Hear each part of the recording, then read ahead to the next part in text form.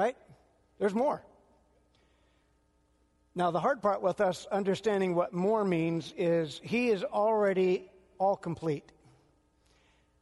But we're not. We're a work in progress.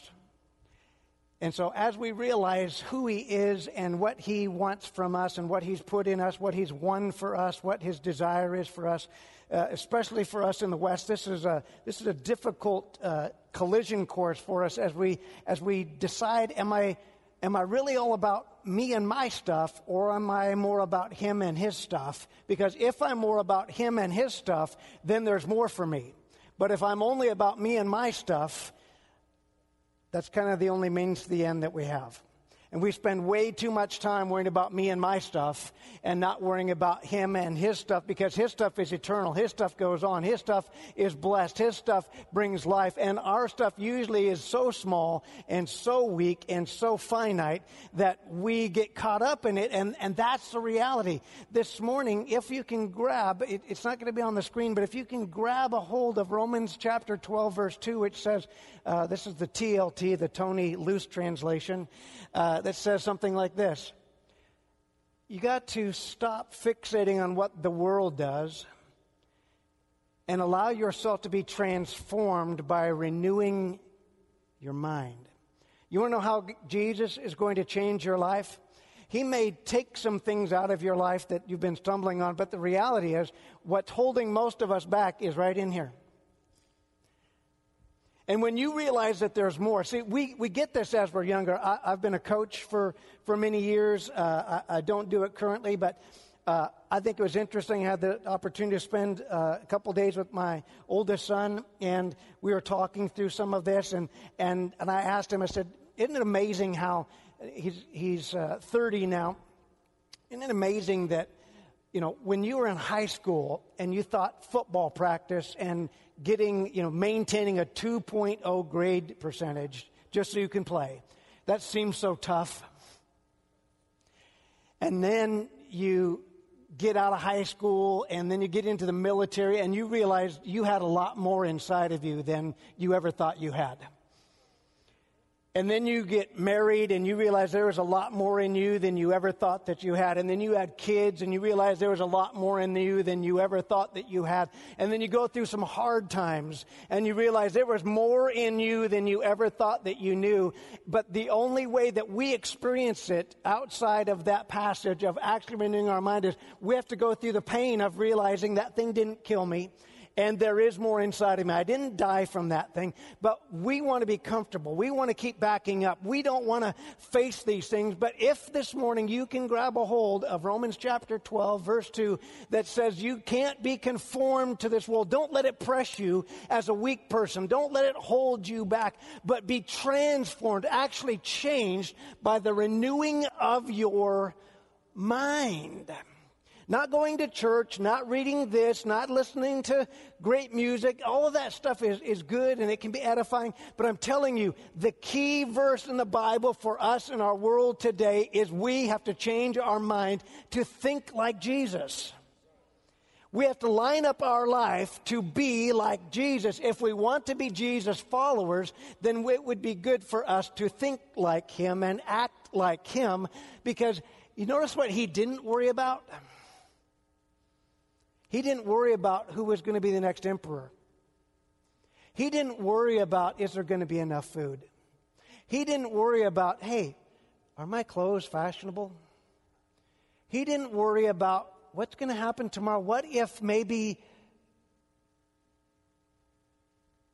But those are the things that you and I spend an inordinate amount of time and a lot of our brain power and energy on that don't make any difference at all.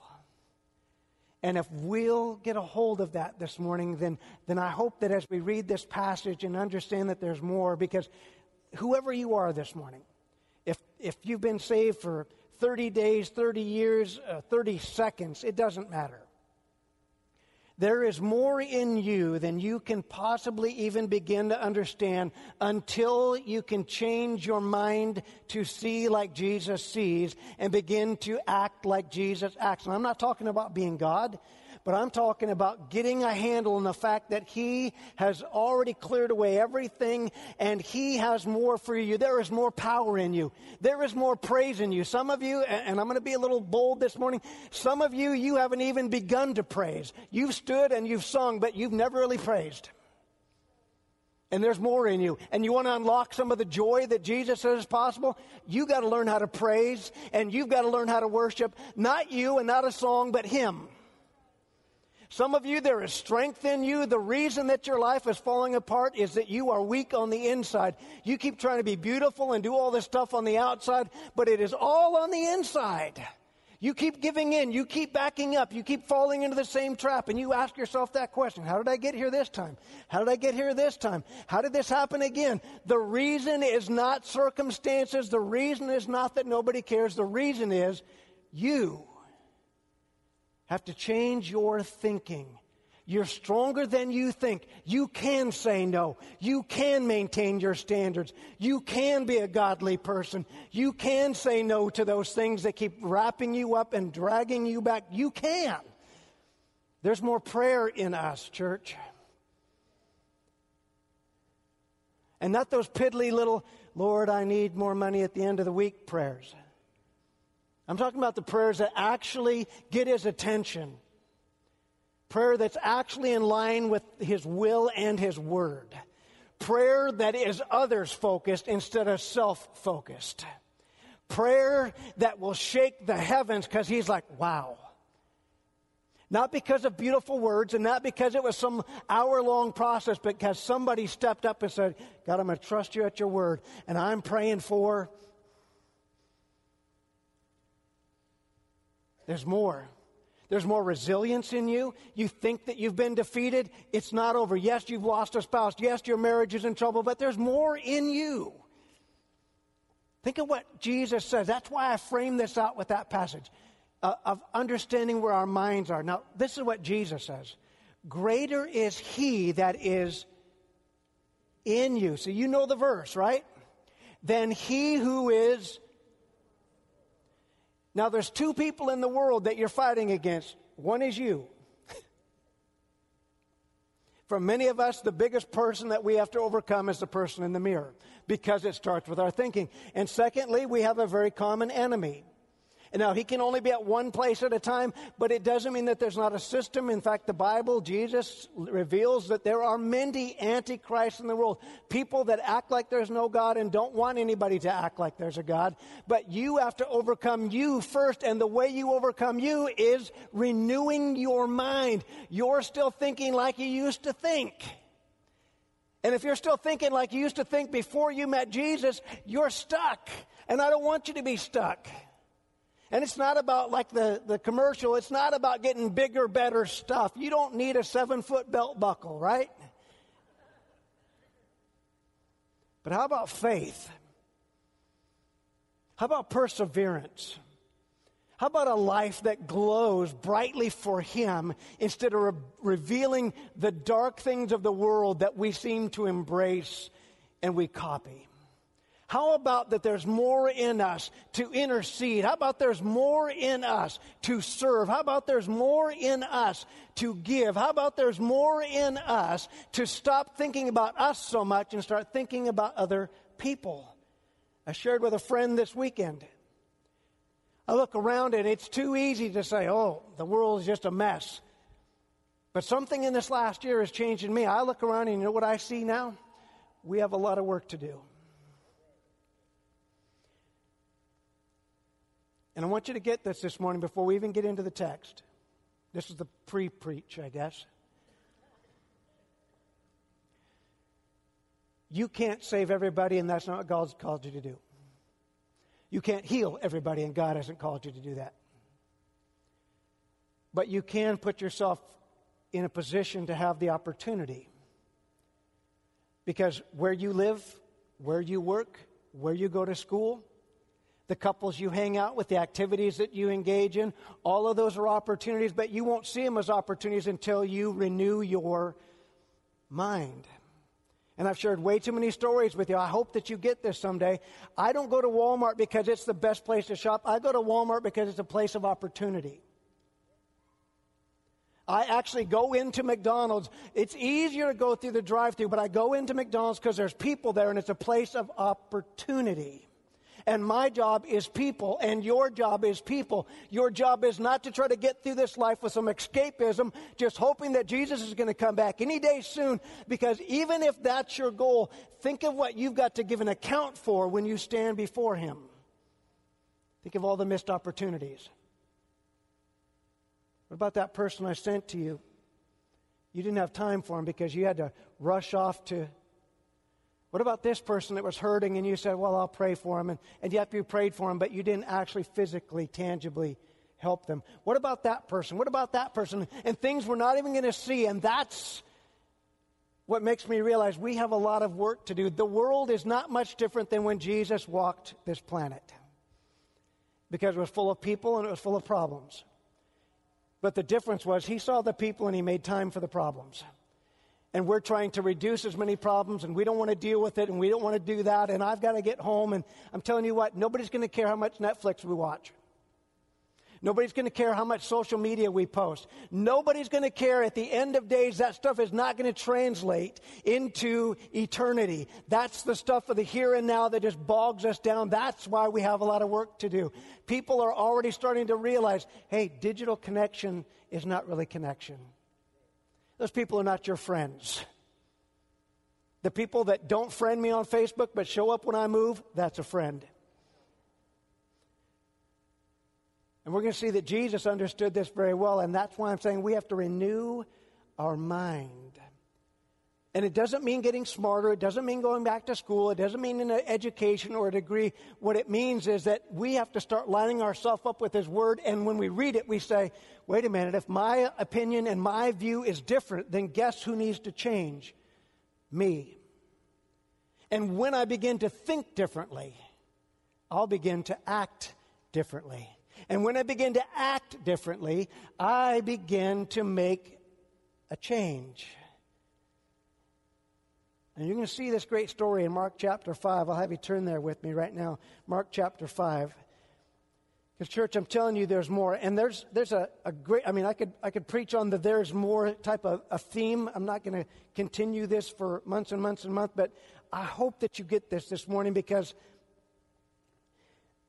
if each one of us will realize who we are and what we're capable of, then imagine what can happen in our communities, in our neighborhoods, in our schools. Instead of us acting afraid, instead of us acting aloof, instead of us acting like, oh, it's Monday now, I'm not a Christian. Now, I know you don't say that, but the question is, are you still on mission when you leave this place? Do you still see that there's people out there who are still following Christ, or are you following a world plan? That's a good question. Because there's more for you and there's more in you than you ever possibly could imagine. And this type of thinking begins to activate our faith that helps us to move past where we've been. And this type of thing actually positions us closer to Jesus. When we think like Him, it positions us closer to Him.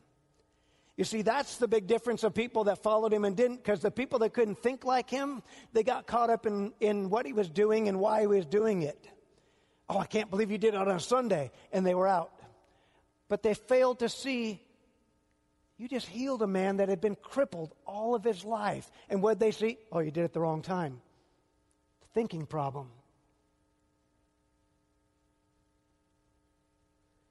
Mark chapter 5, beginning with verse 21.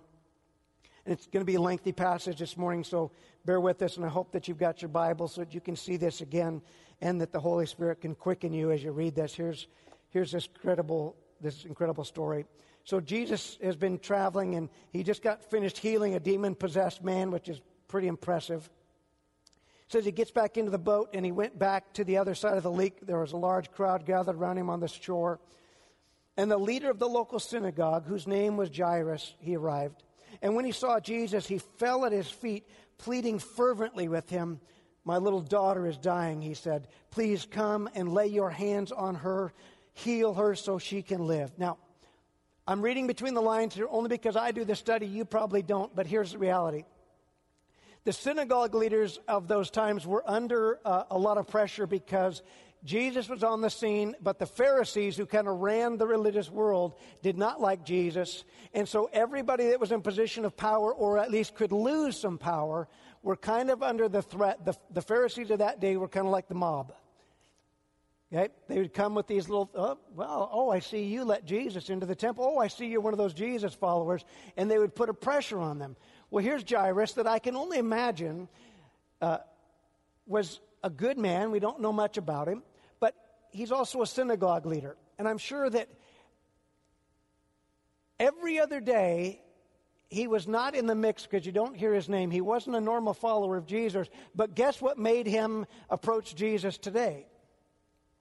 A need. Okay? A need brings him to Jesus. And I would imagine that, notice that his little girl is on the verge of death. He didn't come when she's 2 days sick. He didn't come when she'd been running a fever for a while. He comes, and so as I read into this, you're my last hope. Now he's desperate. Because if there's any other way, and some of you this morning, that I could just stop right here and this is your story. You wait to come to Jesus until everything is already at tragedy level, and then you wonder why your life is a mess. And that could sound condemning, and that could sound judging this morning, but let me also say this. Today could be the day that all turns around. Today could be the day that you say, I'm not going to just wait for the next bad thing to happen. I'm going to start following him today, before my life is a mess, before I need it, right? That's why we change the oil in our car before you need it. You know you're supposed to do that, right? That's why you add air into your tires before they're flat, right?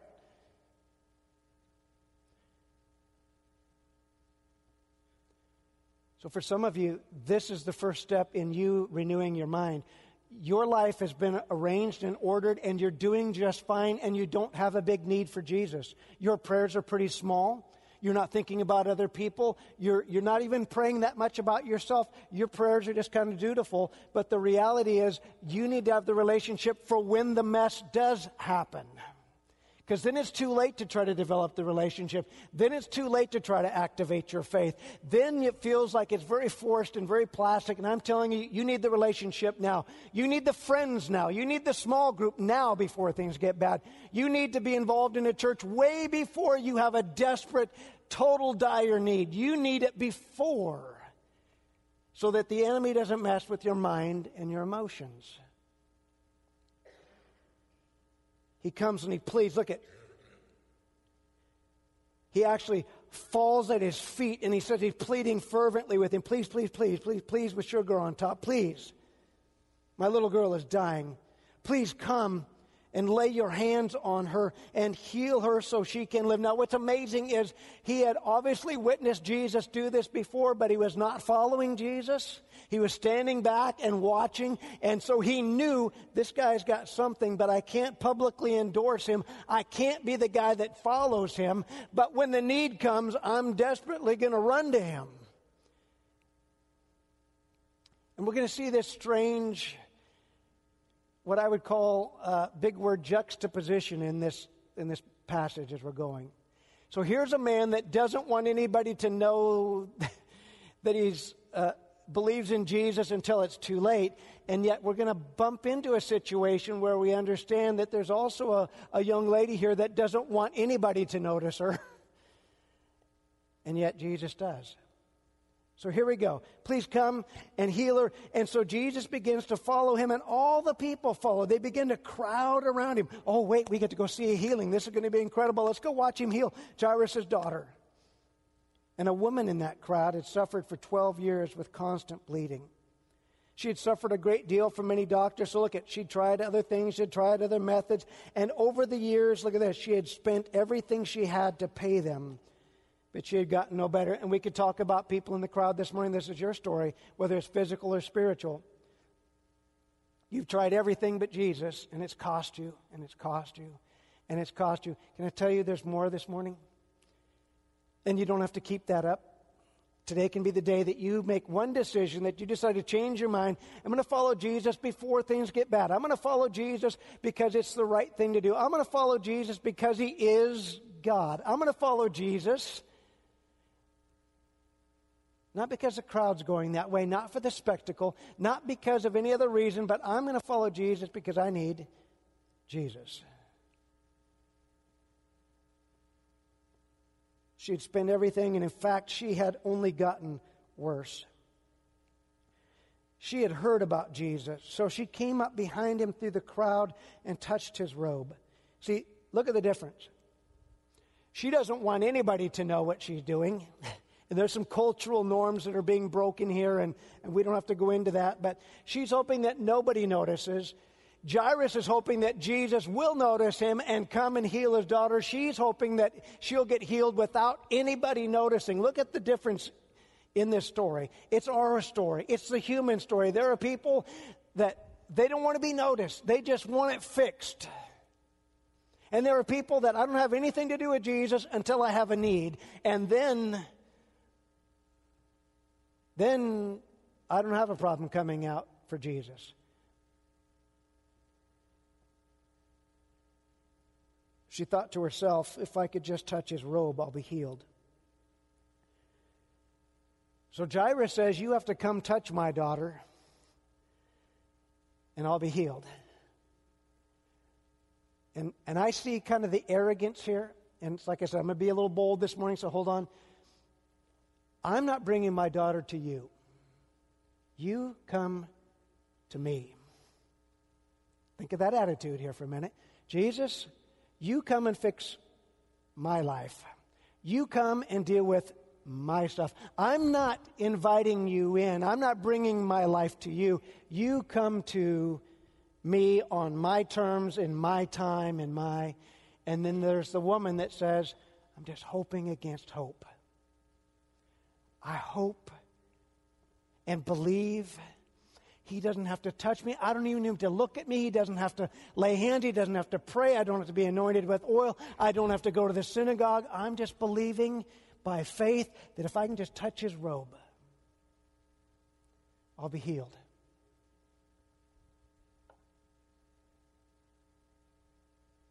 She touches the robe and immediately the bleeding stopped. She felt something changed. And she could feel in her body that she had been healed of her terrible condition. Amazing. She didn't have to have somebody confirm it. She felt that she had been healed. Verse 30, Jesus realized at once that healing power had gone out from him. Now, why hadn't healing power gone out from him for Jairus' daughter?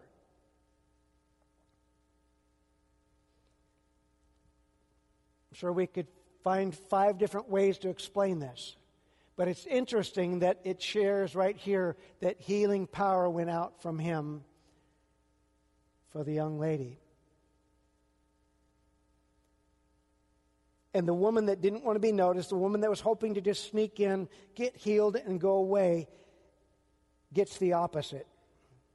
Okay? Now here's Jairus. What's happening with his girl? She's dying, right? Do you think he wants him to stop? Do you think he wants there to be any delay? Especially for something that's not fatal. This has been going on with this woman for years, right? She's still alive. And yes, it's a terrible condition, but isn't it amazing that Jesus thinks differently than how we think because he doesn't have a limit of time and place. He knows exactly what he's doing and when he can do it. We get caught up in the time. We're a lot like Jairus. I got to rush up and demand. Jesus, you got to fix this. I got rent due in 3 weeks. You got to pay this. Jesus, I got this need. I got this problem. I got this woman. You got to fix this.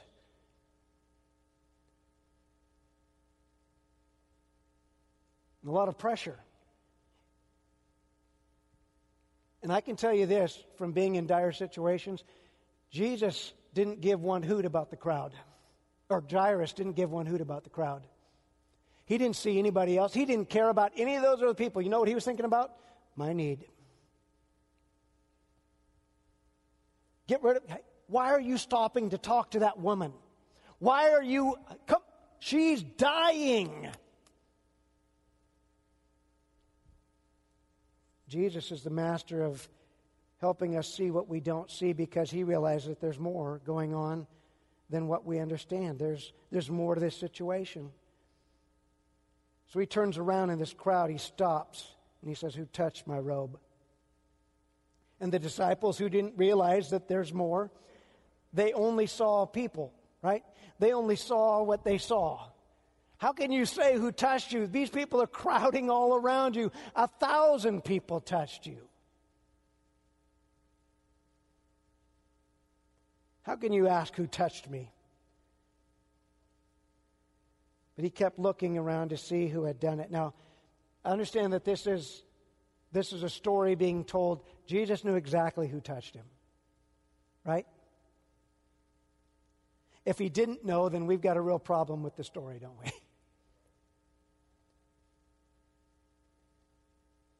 But what he's really doing is trying to draw out of the woman her faith, right? He's trying to show a story for you and for me that those of you that have timid faith that are afraid to follow Jesus publicly, this is an opportunity, because guess what he does? This woman's frightened, right? A, she shouldn't have touched her. B, she's in a crowd and she's unclean. She shouldn't be there. It was the wrong time at the wrong place, the wrong moment, in the wrong details.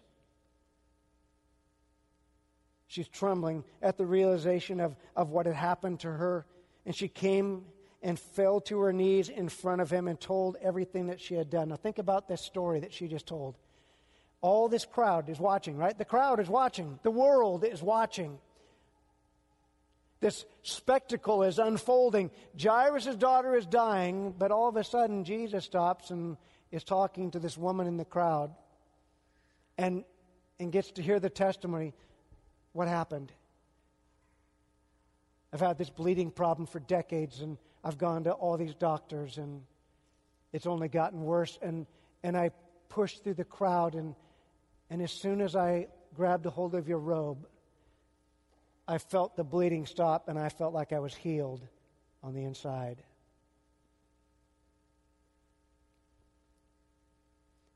And instead of the crowd saying, "Oh, this is going to be good, it's time for a stoning," because that's what should have happened, he addresses her with such an incredible phrase, especially after what we sang this morning. He didn't say woman. He says daughter. Daughter. Again, this is for the crowd. The woman had already been healed, right? She's not waiting for this prayer. It had already happened. This is for the rest of us.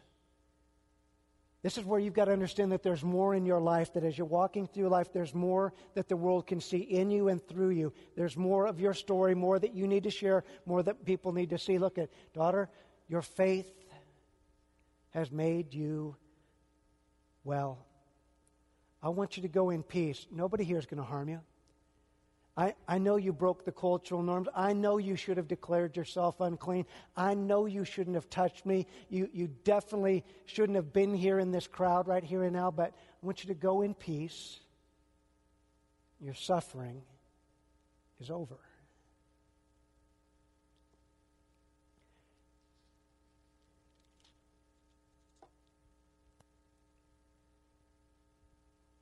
I don't know how long it took for that little drama to unfold. But I'm sure those minutes were agonizing for Jairus. If you've ever had a family member really sick or in an accident and you haven't been able to hear what's going on, every second, every minute can feel like a lifetime. Jairus' baby girl is home, dying as they speak, and Jesus is wasting time on some other person that they aren't even dying. But to Jesus, he wasn't wasting time at all. Because to him, I don't believe that one need is any greater than another need. He sees that he's the cure for all of our problems. And he'll fix it when he fixes it. And it'll be just fine. Verse 35, so he's still speaking to her, right? he's still saying, go in peace. Those words are still hanging in the air. And a messenger arrives from the home of Jairus, the leader of the synagogue, and they come and they tell him, your daughter's dead. Don't trouble the teacher now. Just let the glow of that healing moment happen and just go back and prepare. Now, this is what's interesting. It said, but Jesus overheard this conversation, right? I believe because of this, in my mind, the Bible becomes real, and I see the pictures almost like a comic book, and I can see somebody whispering to Jairus, don't bother the teacher, it's too late.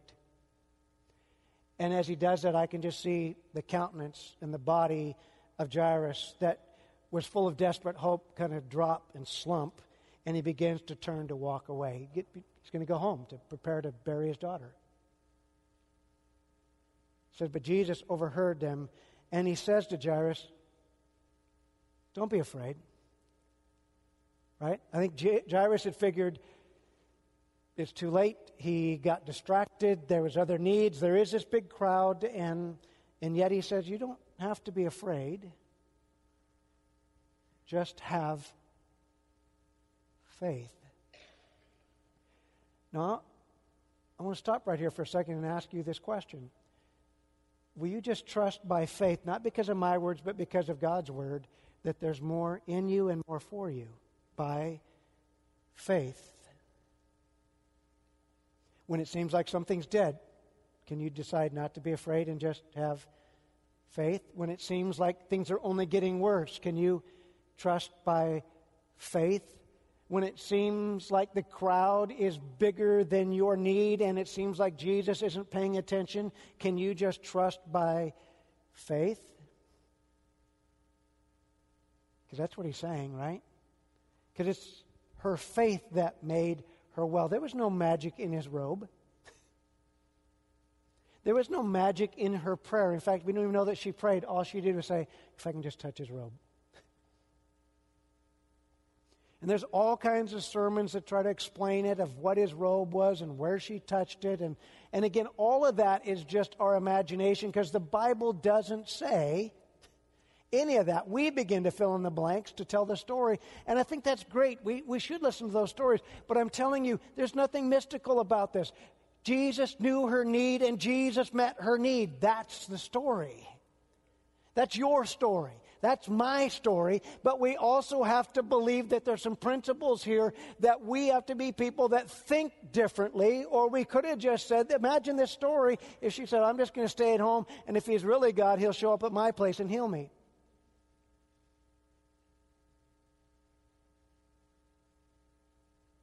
If he's really that good, then there'll be a revivalist that comes through town, and I can go listen to him, and he'll heal me. If he's really God, and we begin to put out our terms because that's how we think, instead of realizing how he thinks. And when there's more, and we realize there's more, we want to be in proximity to Jesus, because where he is where stuff happens. And he even talks about this. For himself, I only do what I see the Father do. I only say, look at this. He's just saying, when God begins to move, I get in on that. And when God says to speak, I get in on that. And when God says to wait, I get in on that. And when God says to pray, I get in on that. The problem is that keeps his focus off of him and puts the focus on God. But the problem with us is when problems happen, we focus on us or our problem. And the problem. We've got a God that fixes problems. And instead of focusing on God, we focus on the problem. And if we're not careful, and somebody needs to hear this morning, you deal with that problem long enough, pretty soon you are the problem. You're the disease. You're the situation. You're the addict. This is something happening to you. You weren't created that way. You weren't designed that way. That's not how God wants it to work. But you have demented, destructive thinking, and now you think, and then it goes a little bit farther, and pretty soon you're not so much the problem. People are the problem. If my sister wouldn't have, if my dad wouldn't have, if those people wouldn't have, if that church wouldn't have, if that pastor wouldn't have, and people become the problem, you're encountering what every other living human being is. There are situations in our life we cannot control, but we've got a God that can speak life and speak health and speak light. And we've got to get a hold of that. That's where there's more. There's more than what you're thinking there is. There's more for you. There's more in you. There's more going on in that situation than you realize. We're just seeing the photograph and he's seeing the full high-def color movie. But we just see the frame right there. And then we question how. Oh, don't bother him anymore. I've already prayed for a month and nothing happened, so I'm done with this church stuff. I'm done with this Jesus stuff. And he would say to you this morning, there's more than that. There's more than you putting a time limit on me. There's more than you thinking of only yourself. There's more at stake. There's more people around you that need to see your faith. There's more people that are going to be impacted than this, than just you and your small need. And I know that can sound highly judgmental, but God is the one that can put planets into space. Our needs are small. Now, it doesn't mean they're not important, and it doesn't even mean that they're not urgent, but our needs are pretty small compared to creating a universe and gravity and the tides and the weather changes. And if he can control all of that, how big is our problems really? They seem big to us, but remember, like I shared last week, that little beetle that was smaller than my thumbnail? To him, I seemed huge. I can't even imagine how he could fathom God. But are we any different? And then we've got the enemy and sometimes the people around us that take our small problems and turn them into mountains. They push them up in front of us, and they keep pushing them up and pushing them up, and that small problem over time becomes unbearable, undaunting. This is the crippling thing, and God's like, it's a gopher hill.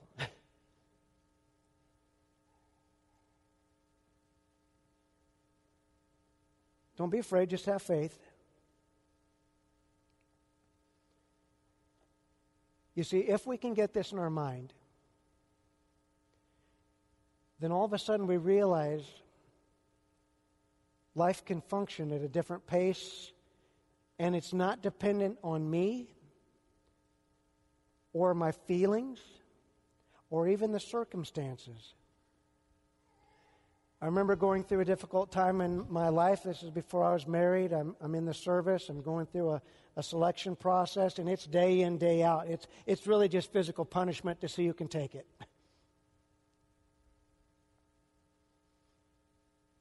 And everybody there is in shape. Everybody there has muscles. Everybody there signed up. They volunteered for this. Nobody is forced to do this. But pretty soon you start to see the people that begin to drop out because of the mind.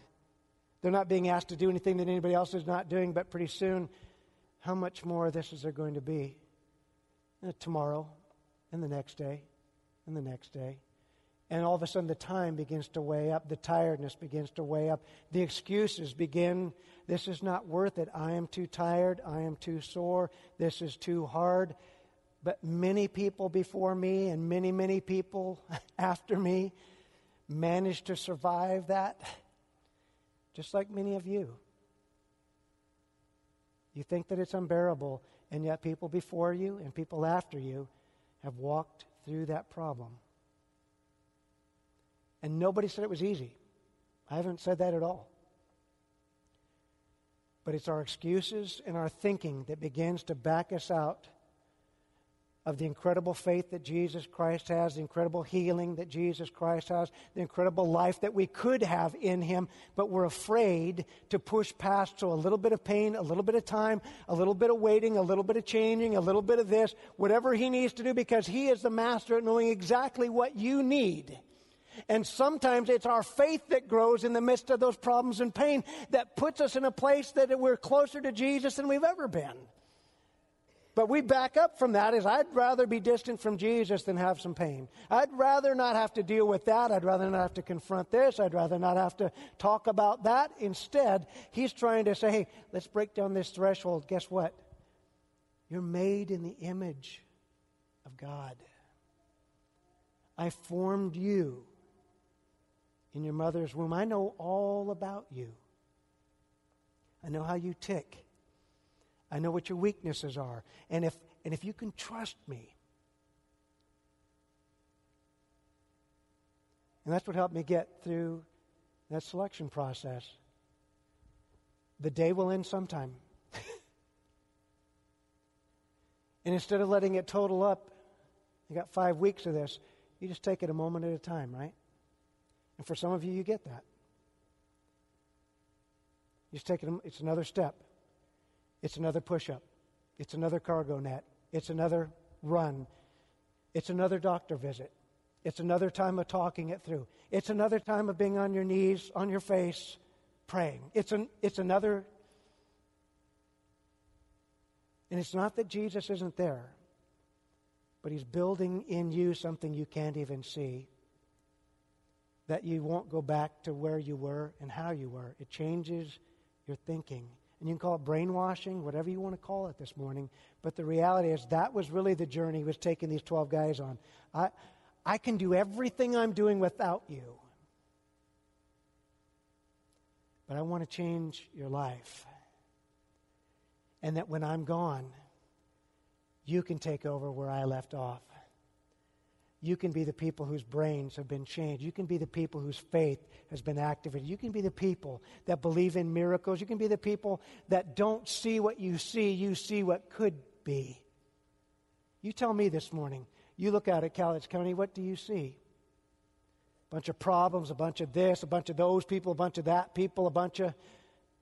Or do you see what I see? There's a lot of work to be done. There's a lot of people that need what we have.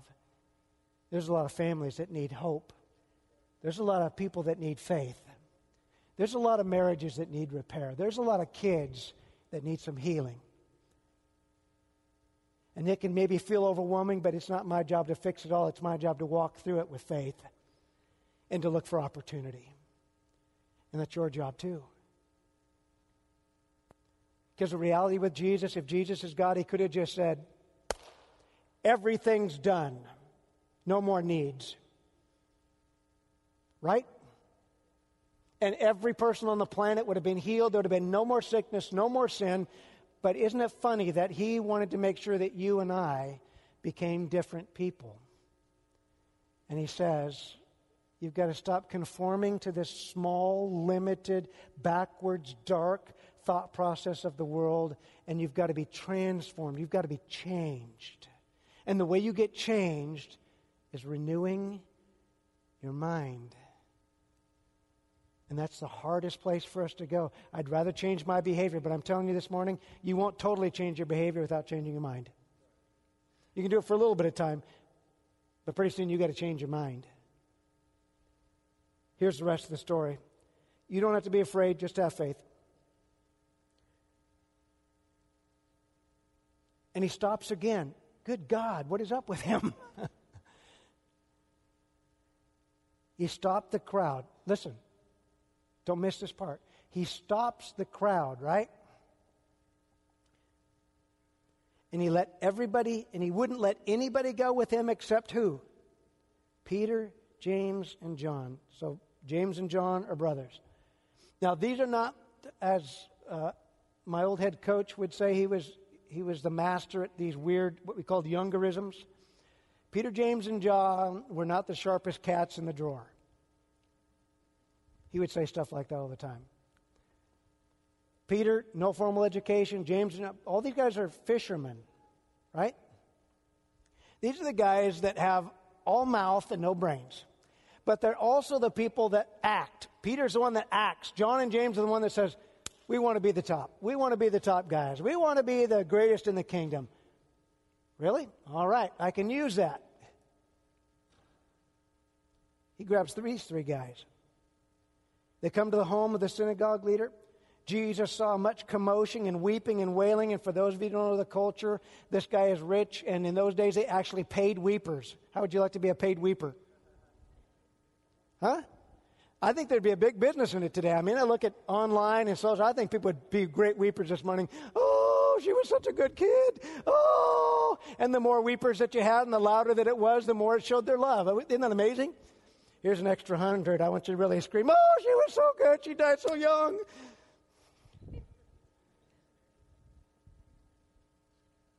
Now, today that would seem so out of context, wouldn't it? Today, especially in our Western world, especially on our West Coast, it's more, dude, chill out.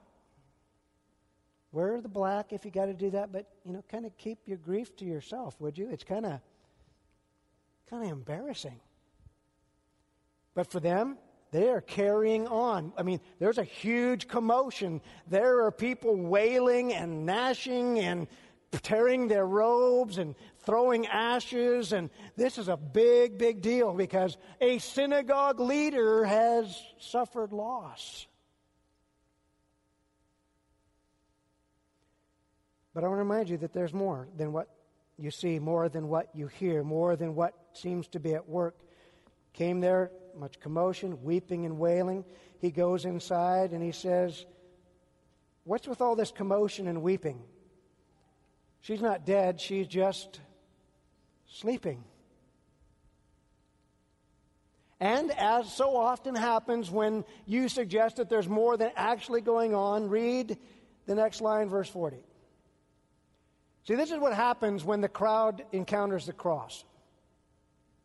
This is what happens when a world of disbelief meets somebody that has faith. Verse 40 says, and they rushed right in and said, oh my gosh, you're right. How could we have missed this? I can't believe that we thought that she was dead. She's just sleeping. Thank you, Jesus, for letting us know. Not what my Bible says. Now, isn't this funny? Remember what they were doing when Jesus showed up? Wailing, weeping. Oh my God, I can't believe it. Now what are they doing? Isn't that funny? Wailing to laughing in, what, a microsecond? Crowd laughed at him. Look what he does. I'll put out all the, in one of the original languages, I'll put out all the mockers. Those of you who don't have faith, those of you who don't see what I don't see, don't need you here. Another teaching point right here. Some of you, this needs to be a cleanup time in your life. You need to put out the people that keep dragging you back to the weeping and wailing of your old life. For some of you, you got to put out the people that don't have belief. I'm not saying you cut them off and that they're dead now, but I'm saying you don't need those people in your life until you can handle those people in your life. For some of you, you're spending way too much time with the wrong crowd. And I'm not talking about that you're going out and doing mortal sin, but they are not building your faith. They are not helping you with your relationship with Christ. They're not helping you with your relationship with your wife or your husband or your kids. They are living a world system, and they are dragging you down. They are mockers, and they are laughers, and they need to be put out of your life until you see that there's more. Jesus didn't have a problem with those people, but we have a problem with those people. They begin to influence us. They begin to drag down our faith. They begin to make us laugh and scorn at the things that Jesus would not say, this is no laughing matter. And Jesus would say, this is the time that we should laugh. Why are you crying? That's the problem, is he sees what we don't see. He sees that there's more. This isn't just a death problem. I've got the power to take care of this. There's more than this. But all these people, they're a distraction. Get these wailers and whiners and laughers out of here.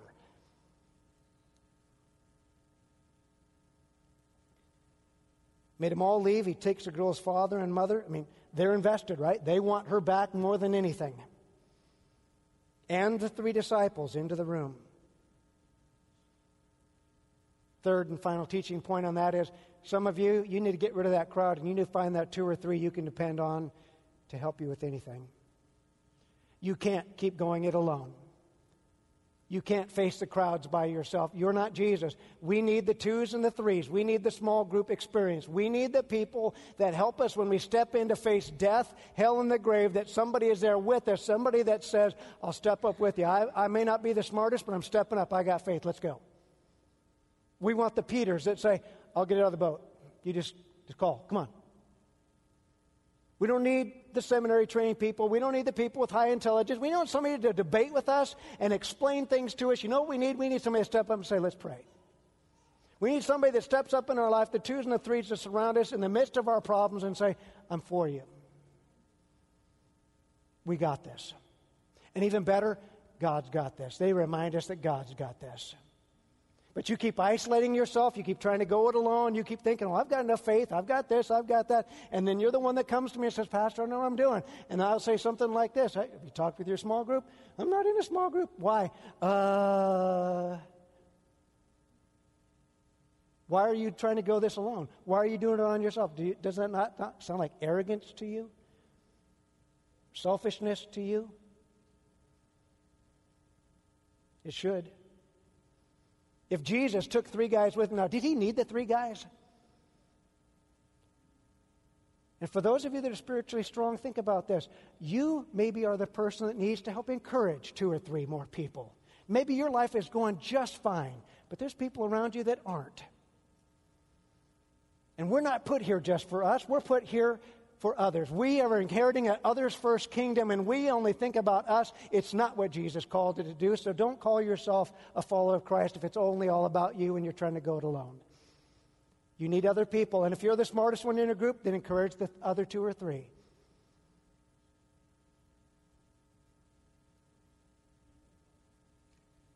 Crowd laughs. He calls the disciples in. He lays his hand on her. Isn't this amazing?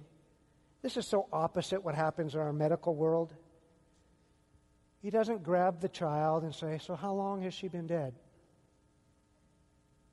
Has she been dying a lot lately? What's the symptoms? Maybe we should send her for a CAT scan. Have you tried this medication? Have you done? You know what's interesting? He makes physical contact, and then he speaks to the problem. Amazing. Amazing. See, when we go to the doctor today, he does everything but speak to the problem. He talks to the symptoms. Or he asks a bunch of questions like to find a way to get out of it. And for me, medicine is not about finding the easiest way to get you out of the office. He says to the girl, Talitha cum, which is nice that they translate this for us because we don't speak that language. And look what he says. Little girl, get up or arise. Right? No big show.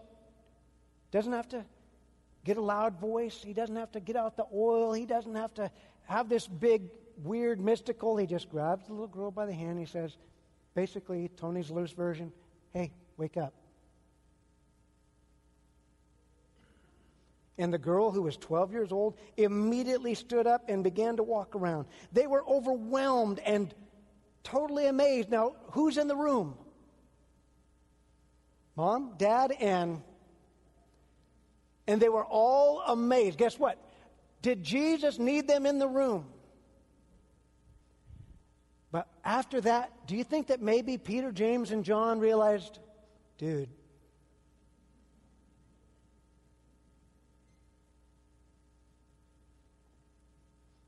that thing he did with the bread, that was pretty cool, but this?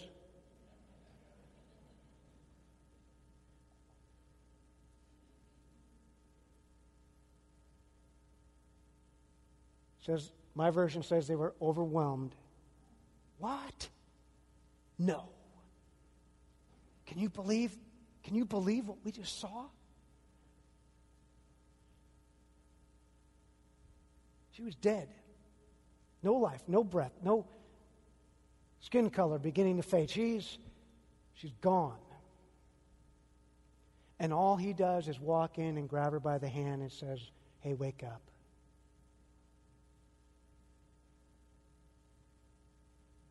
No fasting.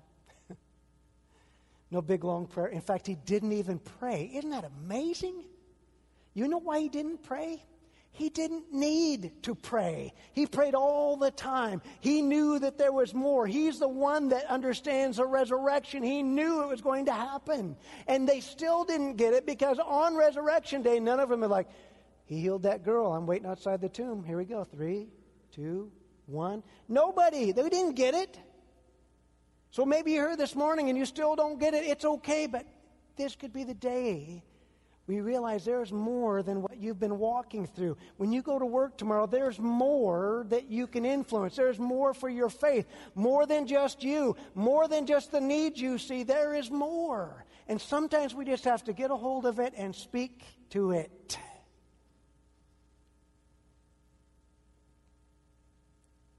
I think it's interesting that he gets a hold of the young girl and the lady gets a hold of him.